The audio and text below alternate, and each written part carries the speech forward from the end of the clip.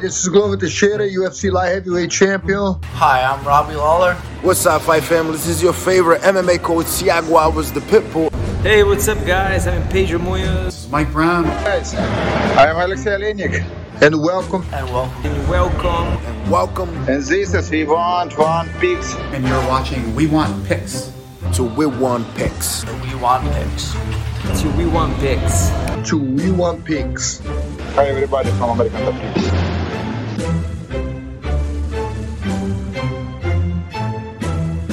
My name's Angelo, and welcome to We Want Picks. I've already broken down UFC 273, but since then, we've added a new fight.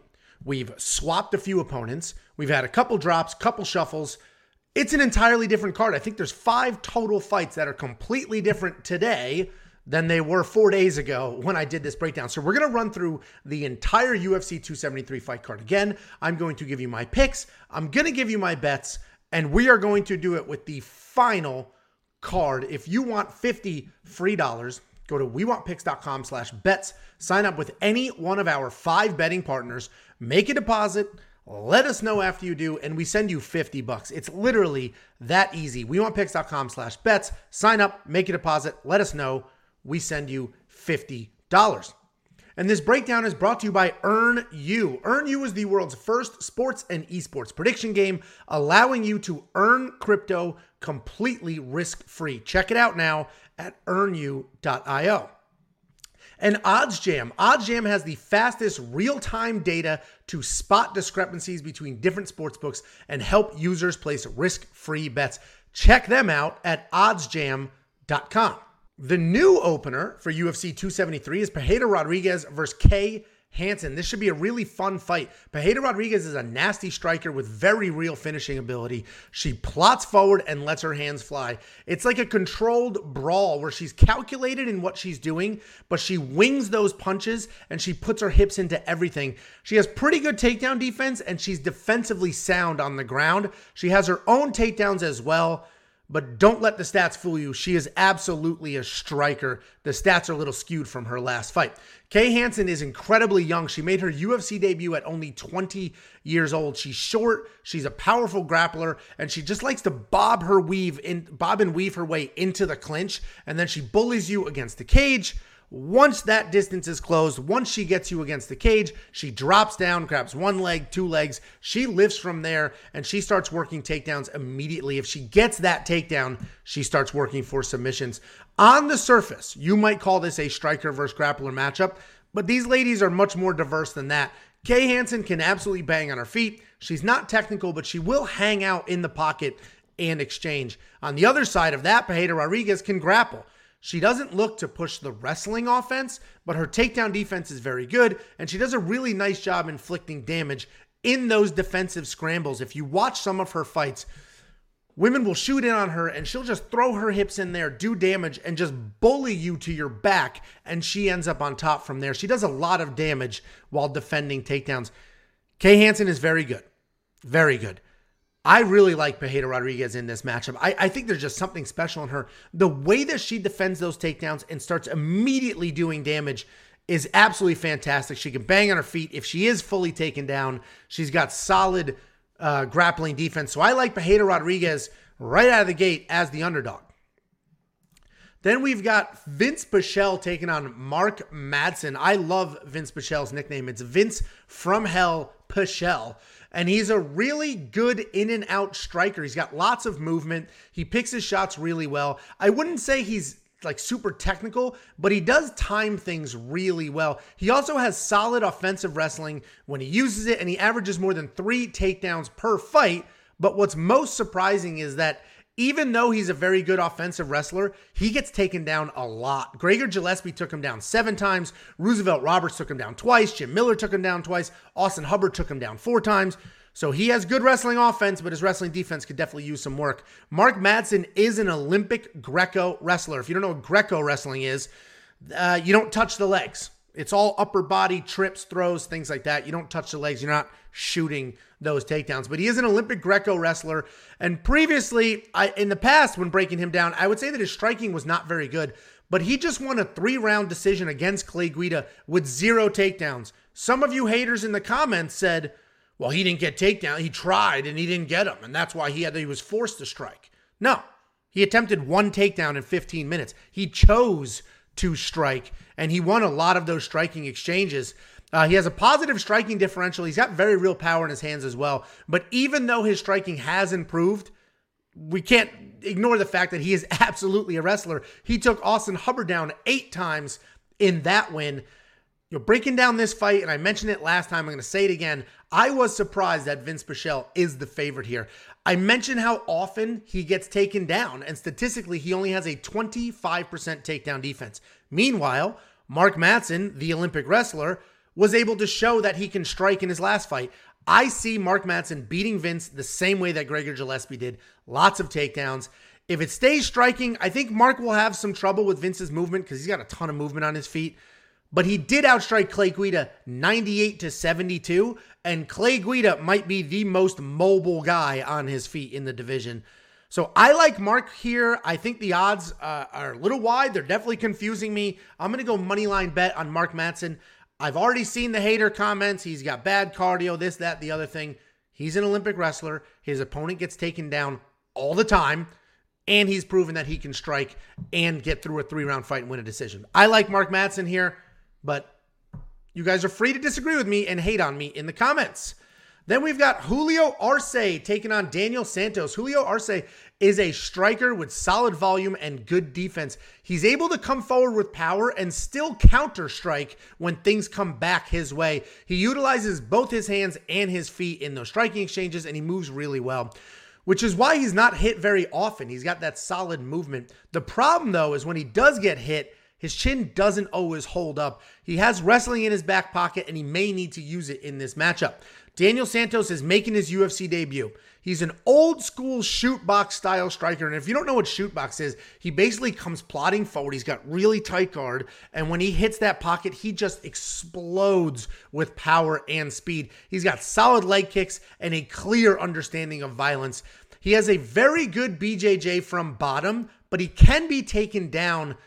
I don't want to say easily, but he can be taken down easily, I guess. And even though his BJJ is really good, he has had very old school tendencies in that he will play in his guard and he'll work submissions from his guard instead of using his BJJ to create scrambles and stand back up. So he can get ridden out playing jiu-jitsu off of his back. Right now, the odds have Julio Arce as a 2-1 favorite. And I have to imagine that's because everybody's just looking at the fact that Daniel Santos is making his UFC debut. But Santos is very dangerous, and he could have the exact same success against Arce that Song Yadong did. I do like Arce to win, so I'd like him to win, but it's really because of his wrestling. I think he can work in a few well-timed takedowns to get Santos worrying about those. Once he's worrying about those takedowns, he's not going to be as comfortable striking. But if he keeps this a kickboxing match, I like Daniel Santos a lot. He comes forward. He has power. He mixes things up well. So Julio Arce is the pick, but I think what I'm going to do betting-wise is Daniel Santos wins inside the distance, but decision, no action. Meaning, if Daniel Santos puts Julio Arce away, I will get paid on that bet, and we're good. If Daniel Santos is just out-decisioned, right? He's fighting a UFC veteran and he's just on the wrong side of those loses a decision because Daniel Santos is a pretty durable guy, then I get a refund. The bet never happened. I get a refund. I like that bet a lot here. Santos is an underdog. I'll get maybe plus money on that bet, but there's a lot of safety built into it. If it goes to decision, I get a refund. If he wins inside the distance, which is very possible, I'll get paid. So that's the bet I like. Julio Arce is the pick. You're only going to find that bet and bets like it if you go to WeWantPicks.com/bets. We have 5 partners. The one partner that offers that and those safety net type bets is BetOnline. Sign up, make a deposit, let us know if you do, and I'll send you $50. Then we've got Mickey Gall taking on UFC newcomer Mike Malott. Mickey's a pretty good grappler with submissions from both top and bottom. He feels very raw, but he's actually been around a lot longer than it seems. When he gets on top, he's got good pressure, but he only has a 27% takedown accuracy. His stand-up is not great, and he has a negative striking differential. For every 3 significant strikes he lands, he's hit with 4. The most surprising thing on this graphic is that Mickey Gall is only 30 years old. Doesn't it feel like he's been fighting in the UFC for more than 10 years? It feels like he's been here forever, but he's only 30, still improving. Mike Malott is a pretty well-rounded guy. He's got very loose striking style, which allows him to box and kickbox with ease. His hands can be low at times, which makes him pretty hittable, but he's technically sound and he manages range really well. He's sort of the new generation of fighter in that he doesn't have one specific style. He can wrestle, he can grapple, he can strike, he can do all of the MMA things. And breaking down Mickey Gall fights is always tricky because he shot to stardom when he beat CM Punk a few years ago, and frankly, I've said this many times breaking him down, I think that's one of the worst things that could have happened to him, because if he had a few more years on the regional scene to develop his skills, get more experience, that really would have served him well. Instead, he went right to the UFC very early in his career and is immediately fighting UFC caliber people, and he's sort of learning on their time, which is never a great thing for a young, evolving fighter. But with that being said, Mickey's a talented guy, and he's only fought high level of competition. All but one of his professional fights has been inside the UFC, and there's just something to be said about that. That's a very high level of fighting. That's a lot of pressure for a lot of years, and at this point, it's a lot of experience.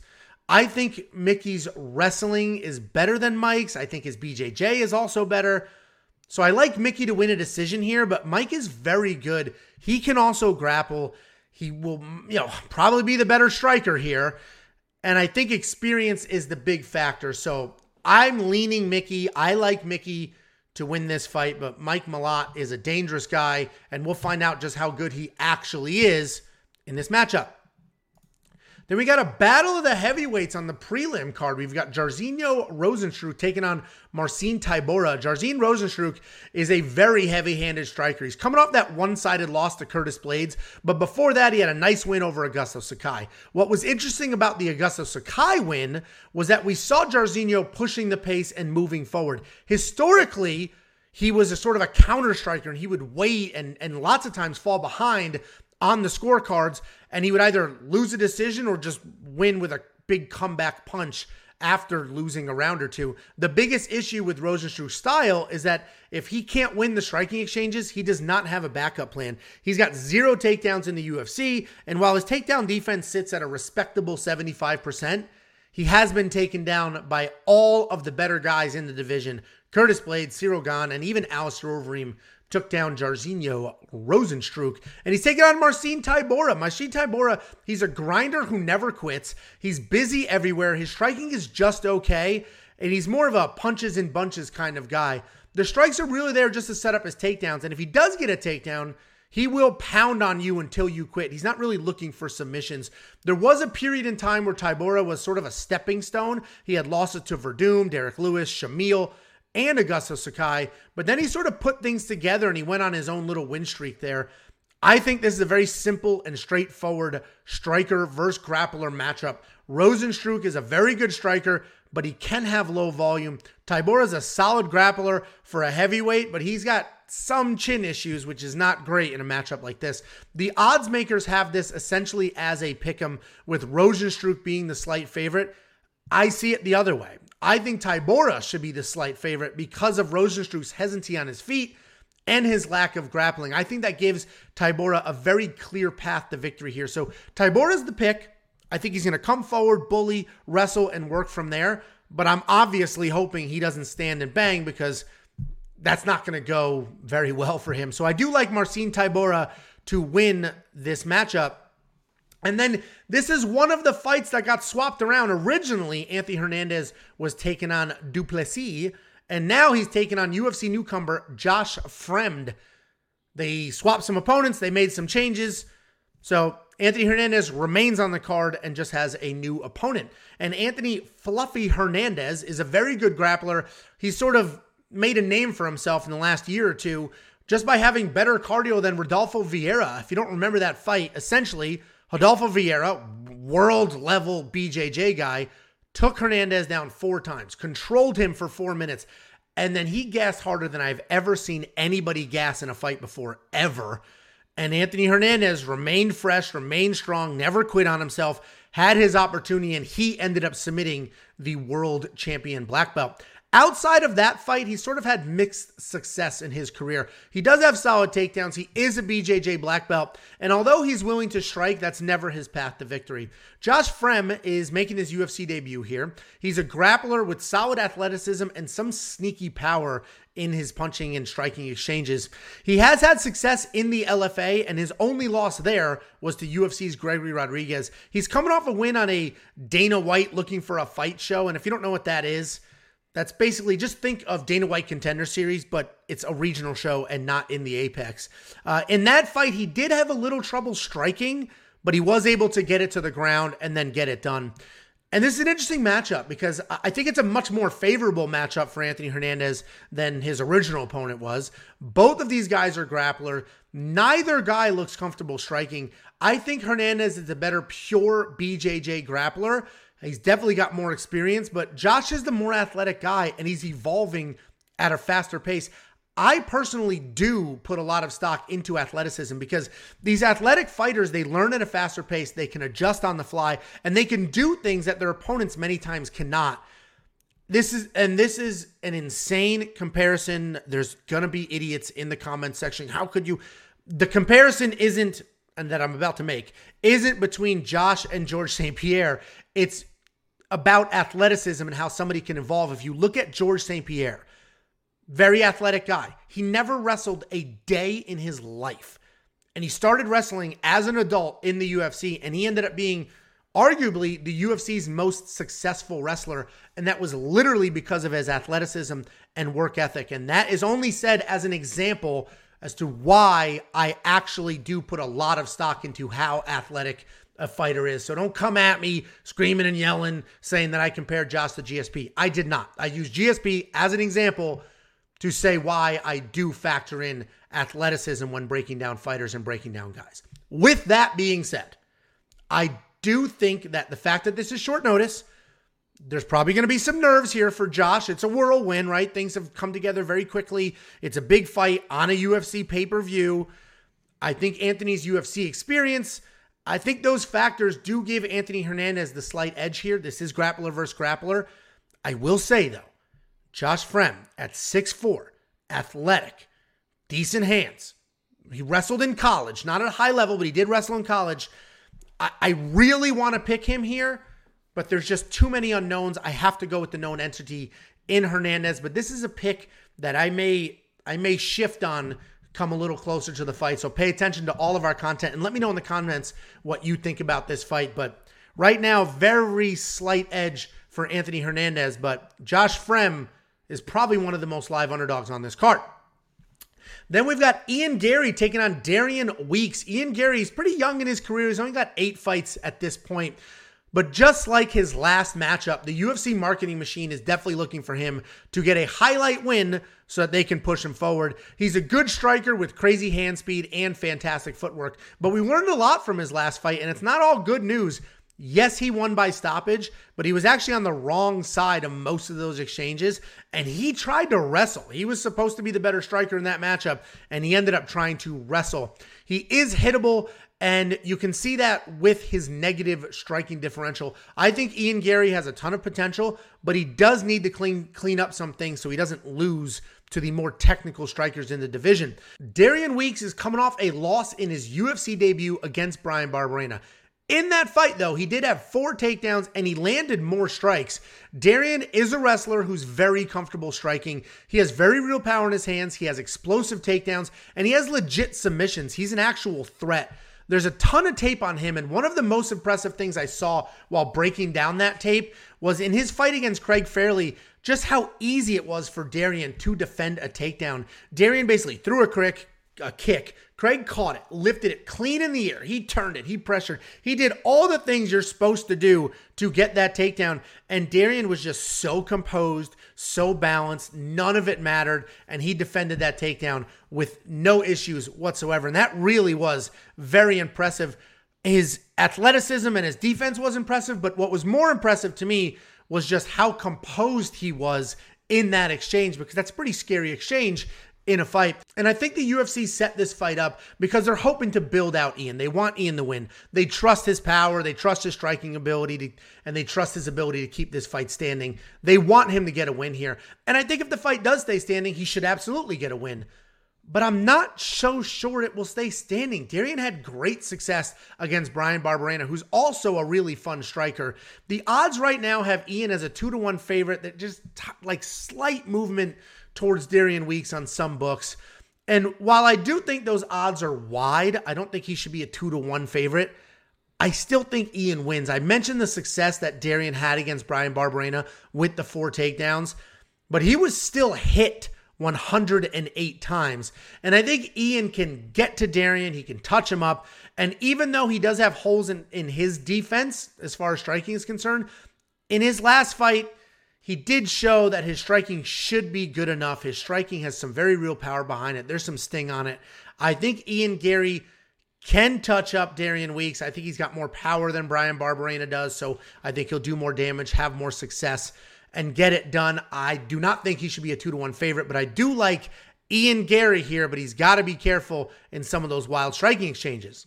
This is another fight on the card that was switcherooed. So Aspen Ladd's original opponent, Irene Aldana, dropped. So now we have Aspen Ladd taking on UFC veteran Raquel Pennington.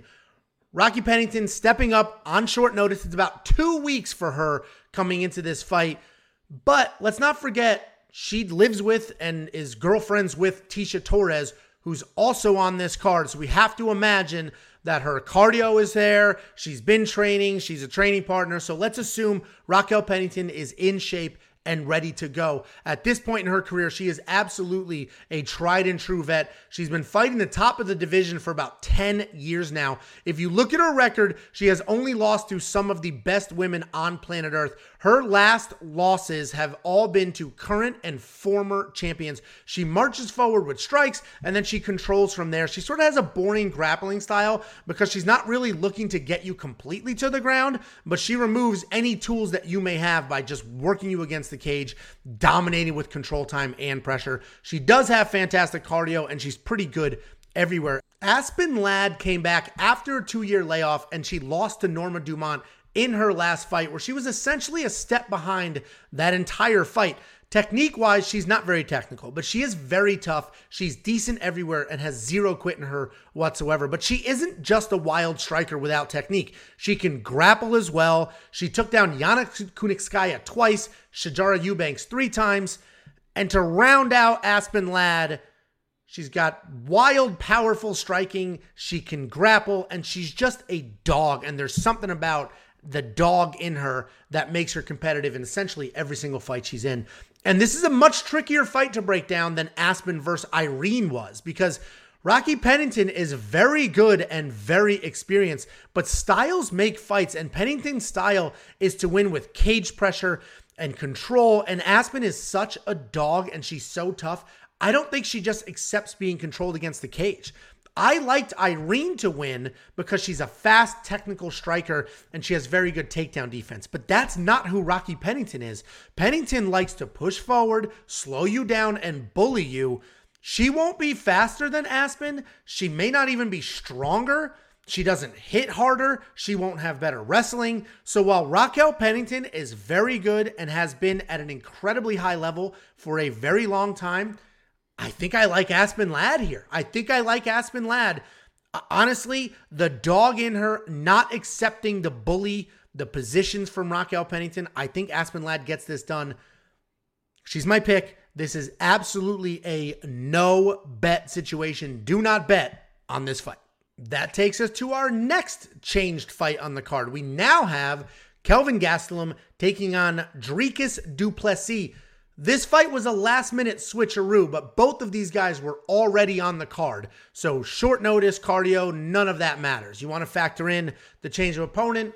Absolutely. But as far as this breakdown is concerned, they're obviously both in shape, ready to go, because they were supposed to fight on this card anyway.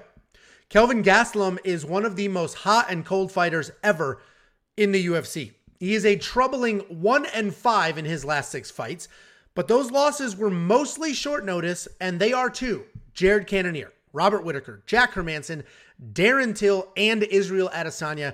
literally a who's who of champions and contenders. Skill-wise, Gastelum is a very good wrestler. He's got legitimate power in his hands. He has an incredible chin, and he is never out of a fight.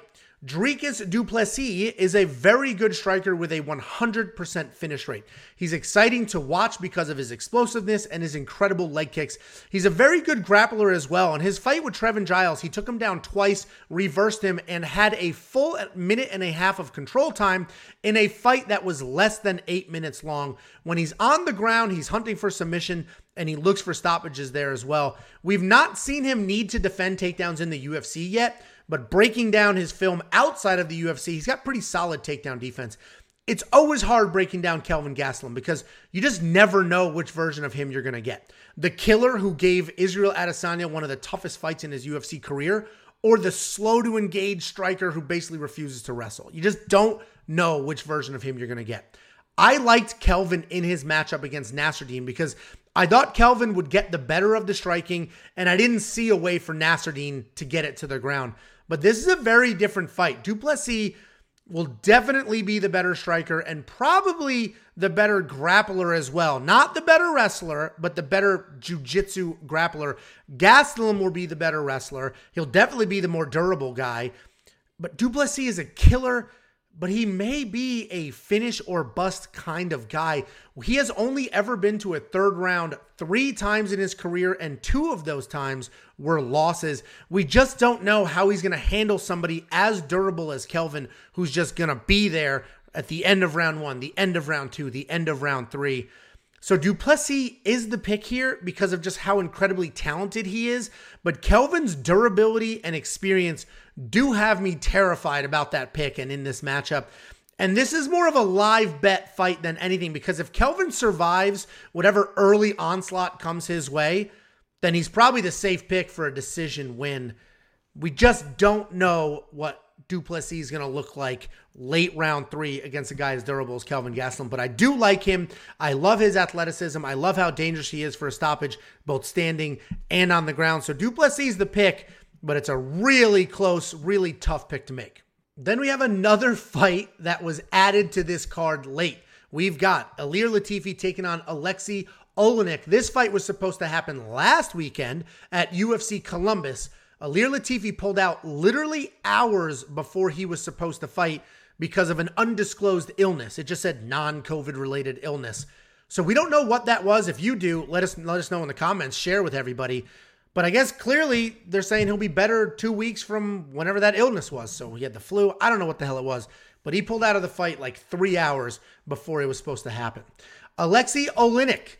He's not only known as the man that introed this video, we vaunt the picks, but he's also a ridiculously experienced grappler who has a high finish rate. His chin is gone at his age. His cardio isn't great. His wrestling could definitely use some work, but man, he could submit anybody, anywhere on the ground without any issues whatsoever. It's just really ugly to get it to the ground. I made this comparison when we did this breakdown last week. He's just an older Paul Craig, right? He's not great on his feet. He doesn't really know how to get it to the ground, but once it gets to the ground, he's super live for a finish. And he's taking on Ilir Latifi. Ilir Latifi is a wrestler who spent most of his career at 205 pounds, and this is his 3rd fight at heavyweight. He basically throws big punches to set up takedowns, and from there he tries to stay busy, but he slows down later in his fights. His first fight at heavyweight was against Derek Lewis, and while he did get a few takedowns, he couldn't hold Derek Lewis down, and he lost a decision. It's impressive he lost a decision and he wasn't knocked out, as most people who can't beat Derek Lewis are, but it was a decision nonetheless. The most ridiculous statistic coming out of that fight is that Ilir Latifi only landed 5 significant strikes total in that fight. 15 minutes of fighting, 4 takedowns, and only 5 significant strikes landed. It's incredible how low volume Ilir Latifi was in that fight against Derek Lewis. And it's easy to say and look at Oleinik's record and say, well, he's 2-3 in his last 5. He's on a 3-fight skid. But you got to look at those losses. Those 3 losses were to Spivak, who's been looking pretty good lately. Daukaus, who, that didn't look too good the other night. But Daukaus, who's a very good striker. And Derek Lewis, who's a phenomenal striker, the all-time knockout king. all three of those fighters would also beat Ilir Latifi. The biggest problem here is that Oleinik will almost be 45 years old on fight night. And while heavyweights can have success later in their careers, it's just so hard to back a 45-year-old. Latifi's coming off a solid win over Tanner Boser. He had his own 3-fight skid before then, but he only landed 10 significant strikes in that fight. And considering he had 2 takedowns, that's another incredibly low volume striking fight for Ilir Latifi. This is a spot that I've talked about many times before where my brain and my gut just cannot agree here. My brain is saying you cannot pick a 45-year-old man to win a fist fight, and my gut is saying, of course you can. Ilir Latifi doesn't have the striking on his feet, right? Very low volume guy, doesn't really have any power. A much smaller person. Ilir Latifi wants to wrestle, wants to get it to the ground. That's exactly where Alexei Oleinik wants to be. He will gladly allow Latifi to take him down. So I like Alexei Oleinik. I liked him 2 weeks ago. I like him now. I think Alexei Oleinik pulls off the upset here. And the fact that Ilir Latifi pulled out hours before their first fight, or when it was scheduled the first time, because of an undisclosed illness, whatever that was, wasn't great. And 2 weeks later, is he going to be 100%? I don't know. I already liked Alexei Oleinik to win the first time. So now I definitely like him to win the second time that this fight is booked. Then we have Mackenzie Dern with a fake Portuguese accent taking on Tecia Torres. Mackenzie Dern is an amazing grappler who's trouble for anyone on the ground. Her striking has improved since her debut, and she's definitely gotten more comfortable in those exchanges. The issue is she's almost gotten too comfortable in the striking exchanges because we see her charging forward now with big shots and big punches, but she's not even looking for takedowns right away. She has a negative striking differential and a horrific 10% takedown accuracy. 10%. That's rough.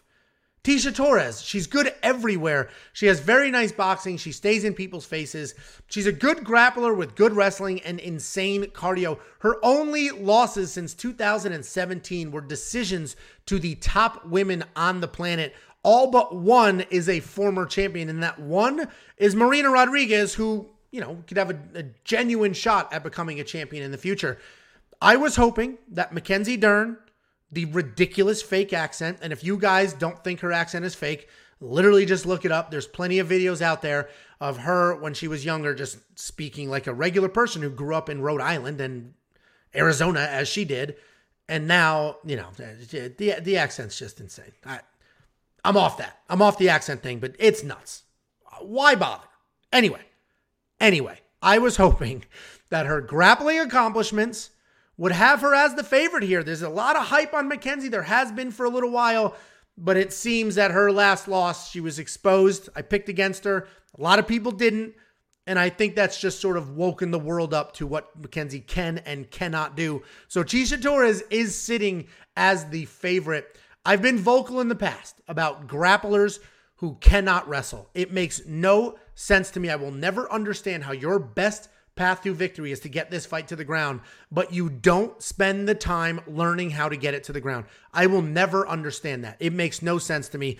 10% takedown accuracy for a woman who could submit anybody on this planet makes no sense.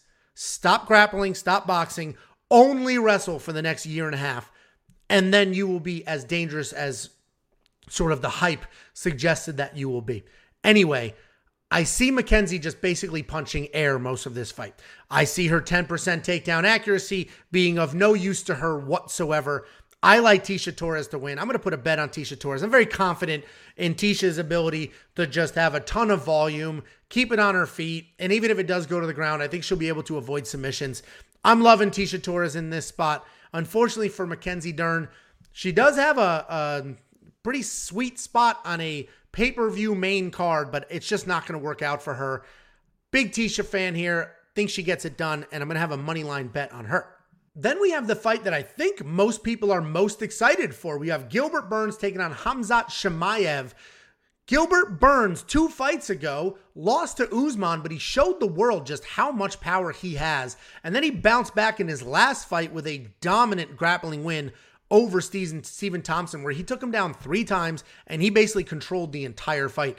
Gilbert is a grappler who has developed striking over time, and he's pretty good everywhere. His power is impressive, especially considering he was a 155-pounder who moved up to welterweight just a few years ago. Khamzat Chimaev is an interesting guy to break down because he has been incredible and he's been seemingly unstoppable. So we have no real examples of what he looks like in adversity or what happens to him when he gets taken down. He falls behind. We've just never seen that. He's got very good wrestling, very good grappling, very good ground and pound, and legit hands. He sets an incredible pace and he's always hitting you with something. He has sort of that Khabib style chain wrestling with an added layer of striking. His stats are insane. He has 4 fights in the UFC and he has only been hit one single time. One single time he's been hit in 4 fights in the UFC. He's taken everyone down except Gerald Meerschaert, who he knocked out in seconds.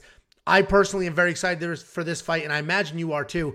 This is a massive step up for him, Chimaev. He's fought 4 people. I said this last breakdown, and one of you troll goblins jumped down my throat, and I'm going to say it again. He's fought 4 people in the UFC, and none of them could sniff the top 10, the top 20, let alone the top 5. Everybody, Jin Lang was ranked. Get out of here. Nobody that Chimaev fought is in the top 10, probably not the top 20, maybe the top 20, but nobody that Chimaev fought is in the top 10 or deserves to be in the top 10. That's just a straight up, I can't believe people were arguing with me about that statement. But Gilbert Burns is a giant step up here compared to Chimaev's previous opponents. He has a wealth of experience. He's got power in his hands. He's got his own grappling offense. He's only been taken down 2 times in his last 11 fights, and that was by Damian Maia, who he eventually stopped. I think Chimaev dominates here. His wrestling is outstanding, and that's a clear path to victory for him. But it's just so hard to just quickly, like without a thought, we're just dismissing Gilbert Burns. Oh, he's going to lose to Chimaev. Chimaev's the next champion. It's just so hard to quickly do that because experience does matter. And we really have no idea what Chimaev's going to look like if he gets into some trouble. If Gilbert Burns comes out here, throws big bombs, lands a few of them, shoots his own takedowns, we just don't know how Chimaev's going to react because we haven't seen it yet. With that being said, Chimaev is the pick. I'm not dismissing Gilbert Burns. This is a big step up. I think it's very safe to put Chimaev in your parlays. But again, he's going from fighting 4 guys that are not top 10 in the world, probably not 15 in the world, to fighting a top 3 guy, top 5 guy on the planet. Big step up. We're going to find out a lot about Chimaev in this matchup. And props to Gilbert for taking it because he's fighting essentially, I think Chimaev is now ranked 10, but he accepted this fight against essentially an unranked fighter in a really, really tough matchup. So nice job, Gilbert Burns, and we'll find out how good Chimaev actually is. And then we have the rematch that we've been waiting years for. Everybody probably remembers that Peter Yan was destroying Aljamain Sterling in their first fight, and then he landed an illegal knee. There was a DQ. Aljamain won the fight, became champion. Everybody clowned him, saying you were getting tooled, you were getting smoked, you took the easy way out. But let's look at the stats and let's just remember how that fight actually went, because the stats don't tell that same story of Aljamain Sterling getting absolutely destroyed. Aljamain Sterling landed 97 significant strikes to Peter's 86, so he outstruck Peter Yan as far as the stats were concerned. Peter did go 7 for 7 on takedowns, and he had 4 minutes of control time, but Aljamain had his own takedown, he had a reversal, and he had 3 minutes of control time. Aljamain, I'm not making the case that he won that fight. That's not what I'm doing here. I'm just adding some perspective because I think as time has gone on, we've all just continued to think and say and regurgitate the fact that Peter Yan destroyed Aljamain Sterling, but it was a closer fight than a lot of us remember. Aljamain Sterling, he's a rangy striker with solid grappling. He actually started his career as a grappler and has takedowns in every win before 2018. But over time, he developed his own striking style where he uses his kicks really well to manage range. He lands almost 5 significant strikes per minute and only absorbs 2, and that's because he does do such a good job with his footwork and managing range. Petr Yan is a phenomenal striker with fantastic takedown defense. He's a nightmare for anyone that can't outstrike him, which is pretty much everybody. He plots forward with a Muay Thai style guard, and then he just blasts away with power and accuracy. To cap that off, he's a good grappler who averages more than 2 takedowns per fight, but taking him down is a really tall task. He has a 90% takedown defense over 9 UFC fights. We've already seen this fight, right? This is a rematch. We've already seen it. In the first fight, Petr was winning. Since then, he had what I call a close fight to Corey Sandhagen. You guys were like, oh, he destroyed him. What are you talking about? He literally didn't win the first round. He lost the first round. And yes, he won the next 4. So it was a solid win. He beat Corey Sandhagen. But you guys were screaming and yelling before that fight that he was going to knock out Corey Sandhagen, and he did it. So solid win over a top 5 guy. He did give up that first round. He wasn't able to put him away. And Sterling, since their first fight, has been plagued with injuries. Again, people giving him a hard time, saying he's faking it, delaying the inevitable. But the reality is he's had injuries, serious injuries at that, and we finally get this fight. And even though Petr's last fight was a lot closer than people thought it was going to be, I got to go with Petr here. He was landing the more powerful strikes in their first fight. He was controlling the grappling. He hit all 7 of his takedown attempts, where Sterling only got 1 takedown of 17 attempts. I honestly see more of the same without the illegal knee. I like Petr to win, but I do think it's by decision. I think Aljamain will have some success, probably early, and then just like most Petr Yan fights, he'll lose that first round, give it up, and then start to come along there. So Petr Yan is the pick.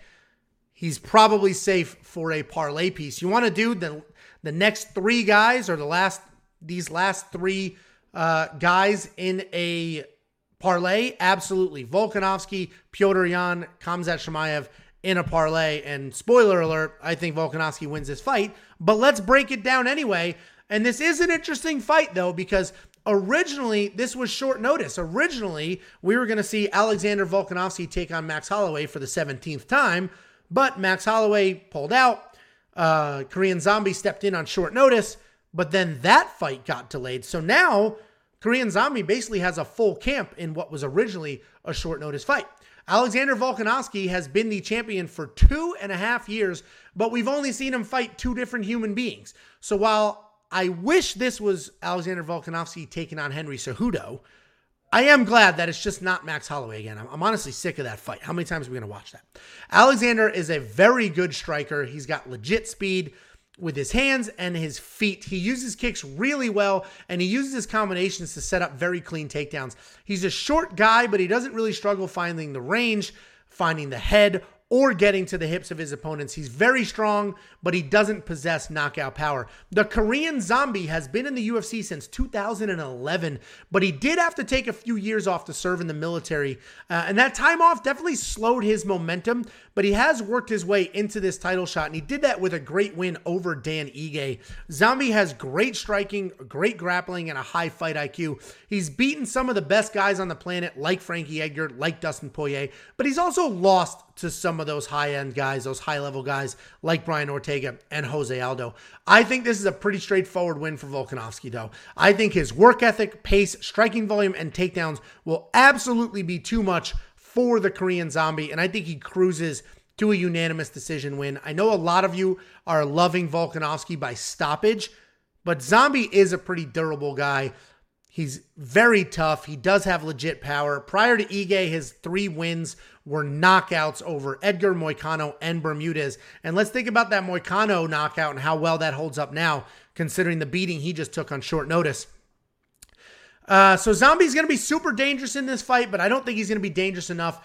I like Volkanovski to win. I think it's an easy pick. He's a parlay piece. My favorite parlay on this card is definitely the 3 men in the feature fight, co-main, and main event. We have Volkanovski, Chimaev, and Petr Yan. Love that parlay piece, and I think you get yourself some plus money. Not giant, but some plus money. Guys, go to WeWantPicks.com/bets. Sign up with any one of our 5 betting partners. Make a deposit. Let me know after you do, and we send you $50 as a thank you for supporting us and our partners. Like, subscribe, share, do all the things. I appreciate you, and we will see you for our full breakdown. Myself, Jacob, Lock of the Week, all the things. Tuesday night live stream. Check us out then.